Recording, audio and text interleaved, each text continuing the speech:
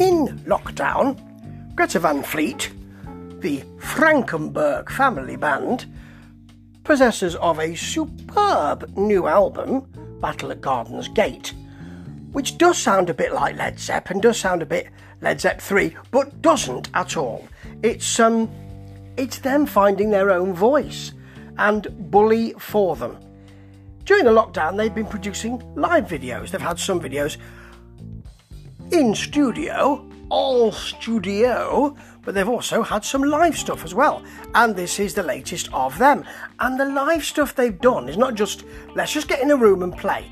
It's actually, let's style this. Because the album has a certain style, it looks a certain way, and the touchword is white. Yes, so here we've got a Queen-like drum riser with some lights there in that riser, lights on the wall, massive lights but judicious, if things can be massive and judicious. They're not an enormous amount of lights, but it's big, the effect. And then with very clean lines, looks very filmic, looks really clear. They look like a really important, massive band, which is what they are. Yes.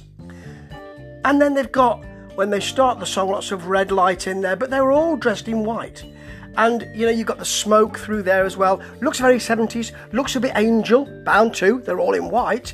But actually, this is a band who can carry it off. They're young, they've got lithe bodies, they can carry off cat suits. You know, you can't when you get to a certain age, can you? But they look great, and the style is most important. Not that the song isn't as well, there's a massive up and down riff here.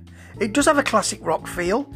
The guitars feel incredibly sharp, even on the album when they're playing acoustic guitars, it sounds like they could cut you.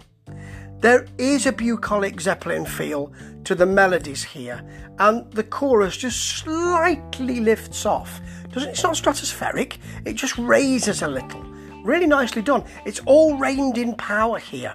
Bit proggy, bit 70s, very rock, very lovely. 4.5 out of 5. It's the design which really jumps out here, and I hope they continue it because I'm really enjoying it. Cha cha.